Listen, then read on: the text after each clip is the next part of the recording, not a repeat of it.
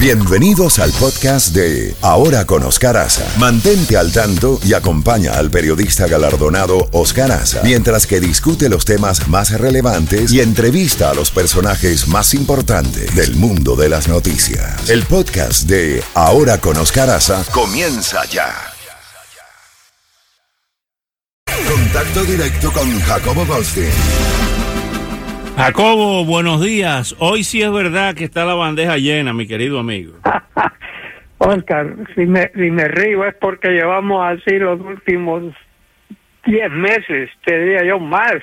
Es increíble acá rato y siempre hay noticias que devuelven tan importantes como la noticia misma a la anterior. Pero déjame decirte, si ya encontraron al único culpable de estas bombas, gracias a Dios, sí, que han hecho una gran labor, gracias a Dios. Tenemos entendido, ayer el gobernador de Texas estaba diciendo que en Austin había más de 500 funcionarios federales, sí, en esta investigación y simplemente parece que se juntaron elementos. Tengo entendido que el aparato que explotó ayer en FedEx encontraron ciertas cosas, luego apareció cerca de allá otro lugar donde estaban enviando otro paquete con dirección a Houston. Ese lo agarraron a tiempo, me supongo que ahí sacaron información importante. Bueno, los videos, ¿no? Han triangulado, los videos, exacto, los videos apuntaron a este individuo. Todo ha sido una conjunción de tecnología, no solamente el seguimiento de los videos, sino también la triangulación de las llamadas telefónicas. Entonces, con eso empezaron a sumar cosas, ubicaron, es una persona de 24 años de edad. Cuando se vio acorralado, tenía su vehículo estacionado en un hotel al norte de Austin, hizo estallar un artefacto que llevaba con él y ahí se mató. Ojalá que sea la única persona, Oscar, y será muy interesante. Me supongo que cuando se meten a sus computadoras y empiecen a revisar mil cosas donde vivía o cosas que van a aparecer, lograremos, espero, saber cuál era su furia contra el mundo, qué es lo que lo tenía empeñado en esta labor de atacar gente inocente. Sí. Y se ha convertido en uno de los tantos asesinos en serie que no solo ha tenido este país. Acuérdese usted el caso quizá más famoso en la historia, Jack the Ripper. Sí. Jack el Destripador en Londres, ¿no? Matando prostitutas. Y han habido de todo los hechos. El famoso bombardero aquí el Unabomber, Kaczynski. Así es, y van a seguir habiendo casos, y cada quien a su manera, ¿no? Hemos tenido casos de gente que asesina con armas, que asesina con puñales, que envenena, que envía cosas químicas. Hemos visto de todo en estos asesinos. El hijo de Sam, ¿te acuerdas tú? Hasta yo creo que tú andabas por Nueva York en esos tiempos, ¿no? El hijo de Sam, sí señor. Jacobo, hablando de todo, cerca de usted ahí, la escuela Marjorie Stoneman Douglas volvió a hacer noticia en el día de ayer cuando el hermanastro de Nicolás Cruz, Zachary, fue arrestado. Le habían dicho que no fuera por los lados de la escuela. Fue 3 veces. Le ha puesto un juez una fianza de $500,000, de $500,000, porque estaba por ahí. Encontraron a 2 alumnos más armados con armas blancas, con cuchillos, y un tercero enviando mensajes amenazantes. Pero también encontraron al policía en el carro de la policía, dormido en el timón, y fue suspendido. El que está ahora, tienen gente permanente ahora, ¿no? Sí, señor, pero lo encontraron dormido, no se sabe si dormido o durmiendo. Bueno, la pregunta, Oscar, es ¿a qué hemos llegado? Por ahí oí en algún comentario de que parece que como el hermano se ha vuelto tan famoso, él está como queriendo crear un club. Estoy hablando del hermano. Sí. O algo, digo, ¿a dónde está la palabra vergüenza? ¿A dónde está diciendo en casos anteriores tú también te llamabas al anonimato?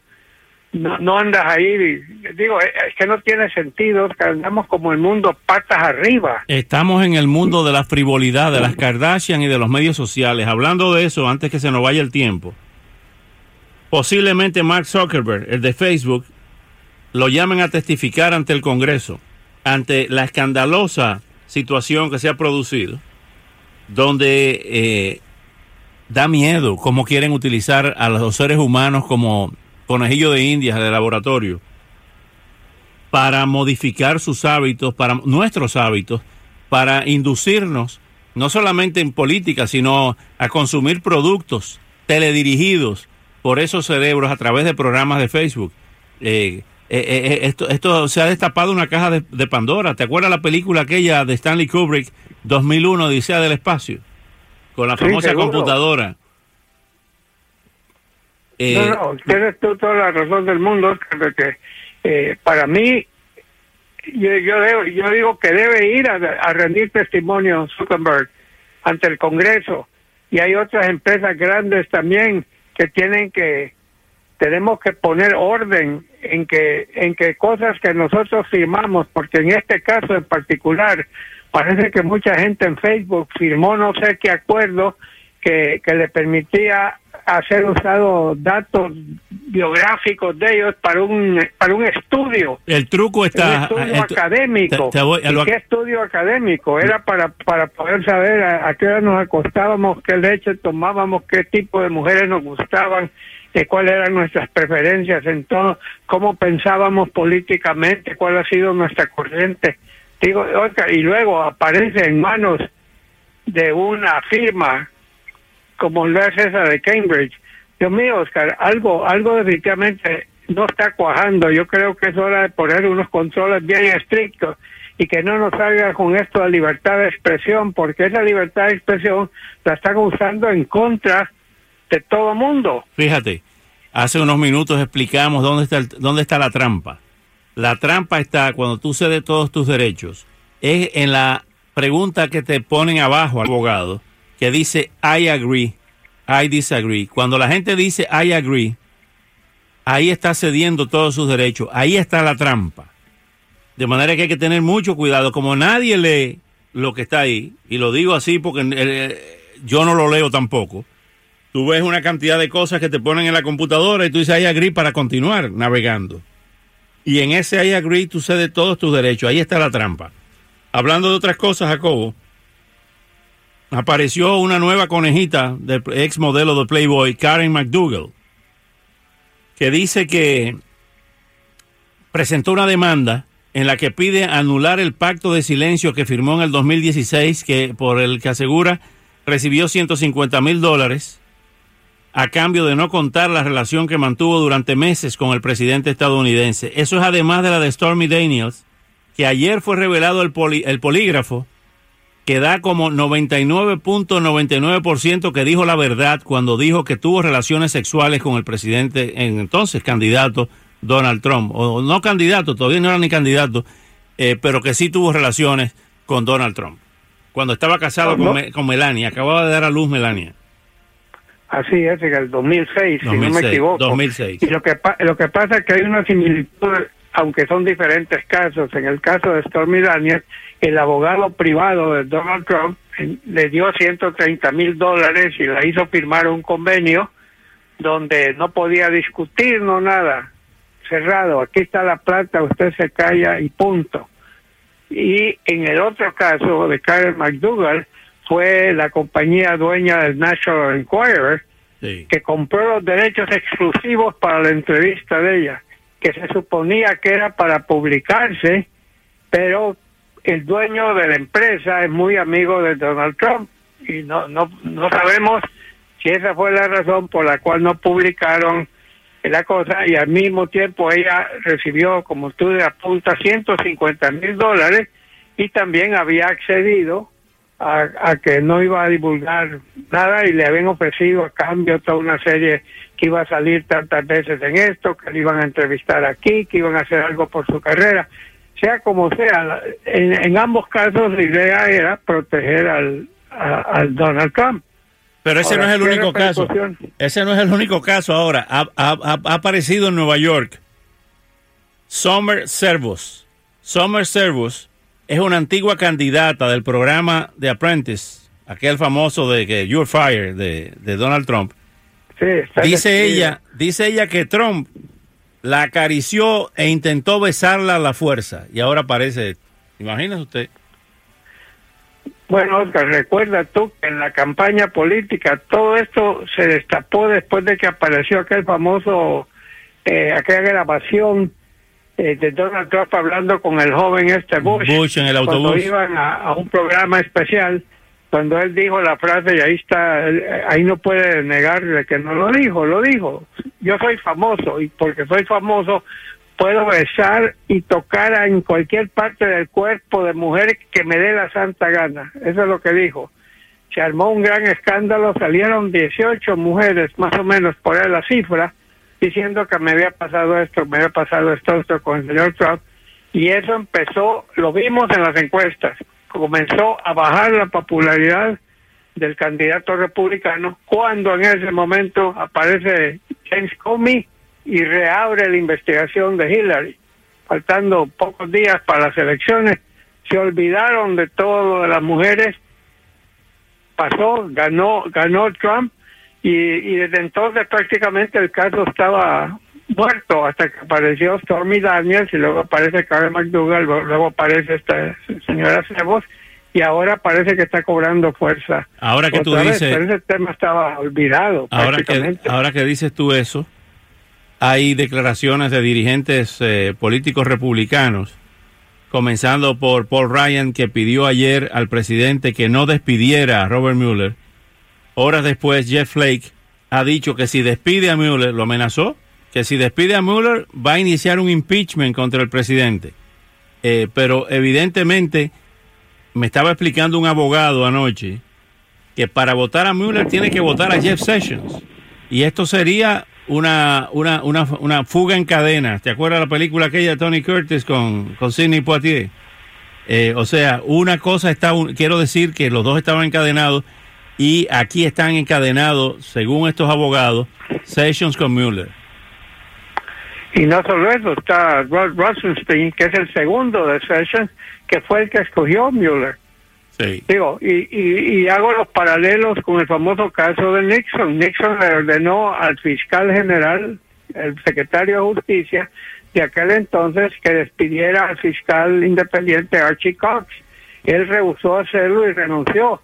Entonces se le ordenó al segundo de él, que también renunció, no quiso, fue el tercero el que finalmente despidió a Archie Cox, y para mí ese fue ya la parte final de la caída de Richard Nixon. Y ¿cómo se llama? Lindsey Graham, el senador republicano de Carolina del Sur, dijo esta semana que si el presidente despide a Mueller, ese va a ser el comienzo del final del gobierno actual. O sea, han habido subida. Ahora la Casa Blanca insiste, Oscar, de que el presidente no está despidiendo a Mueller, no está considerando despedirlo, pero hay gente que quisiera que eso estuviera en ley. Hay otra cosa, mi querido amigo, en esta bandeja llena. Hoy en la mañana, el Chief of Staff, General Kelly, está que trina, botando humo por las orejas con el Washington Post, porque le pidió que no difundiera la conversación que sostuvo el presidente Trump felicitando a Vladimir Putin. Y esa es la comidilla también hoy en la mañana en la capital. Pero tengo entendido, Oscar, que Rusia está dando a conocer el texto. Bueno, después que lo publicó el Washington Post. Después que lo filtró el Washington Post. Bueno, como te digo, cada quien tiene lo suyo. El presidente ataca seguidamente al Washington Post, ataca seguidamente al New York Times, ataca seguidamente a CNN, a la NBC, a la MSNBC. Y entonces, pero los medios no están inventando noticias. Digo, ahora que yo, en primer lugar, Oscar, déjame decirte algo. Yo sinceramente pienso que estaba en su derecho Donald Trump de felicitar a Vladimir Putin. Tenemos relaciones con China y tenemos pleitos con China, y China no es un país democrático, y sin embargo cuando Xi Jinping se queda, lo felicitó Trump. O sea, ahora que tú no puedes llamar, yo no te puedo llamar a ti para felicitarte, Oscar, por algo y luego decirte sí, pero al mismo tiempo te quiero decir que eres un tal por cual, que hiciste tal cosa, que va. Lo que dijo Trump es, vamos a vernos más adelante, pero llamarlo para felicitarlo y empezar a decirle cosas de la interferencia rusa. Además, técnicamente hablando, todavía no se ha probado oficialmente, para eso está Mueller llevando a cabo la investigación, de qué papel jugó Rusia. Ahora, en el caso del envenenamiento en Gran Bretaña, el presidente de Francia, Emmanuel Macron, se unió a Theresa May, se unió a Angela Merkel y también criticó al señor Putin por lo de envenenar a esa pareja en Londres, y Macron llamó a felicitar a Donald Trump, y no creo que en Francia le están haciendo gran revuelo por eso. A propósito, ya tenemos que irnos, gatillo time, pero está preso Nicolás Sarkozy por haberse descubierto que recibió en sus últimas elecciones dinero de Muammar el-Gaddafi, de Libia. ¡Wow! Sobre eso faltaba otro más. La lista en América Latina es gigantesca, Oscar, y me supongo que en todo el mundo ha de haber. Yo puse en las redes sociales, ya para finalizar, una especie de chiste, pero que no es tan chiste, cuando se anunció que Vladimir Putin había ganado un nuevo periodo de 6 años con el 74% del total de votos del electorado. Y yo puse, reeligen a Vladimir Putin con el 73.9% de los votos. La policía está buscando al otro 29%. Ya usted sabe. Hasta esta noche. Nos vemos esta noche en el programa. Un fuerte abrazo a nuestro público. Jeffrey, ya sabes, a ti, a Luis, al Infatigable, y a ti, Oscar, y que esta bandeja, pronto vamos a tener que hacer ejercicio porque no podemos ya cargar con una bandeja tan llena. Sí, señor. Hasta la noche, Jacobo. Un abrazo. 7:55 minutos.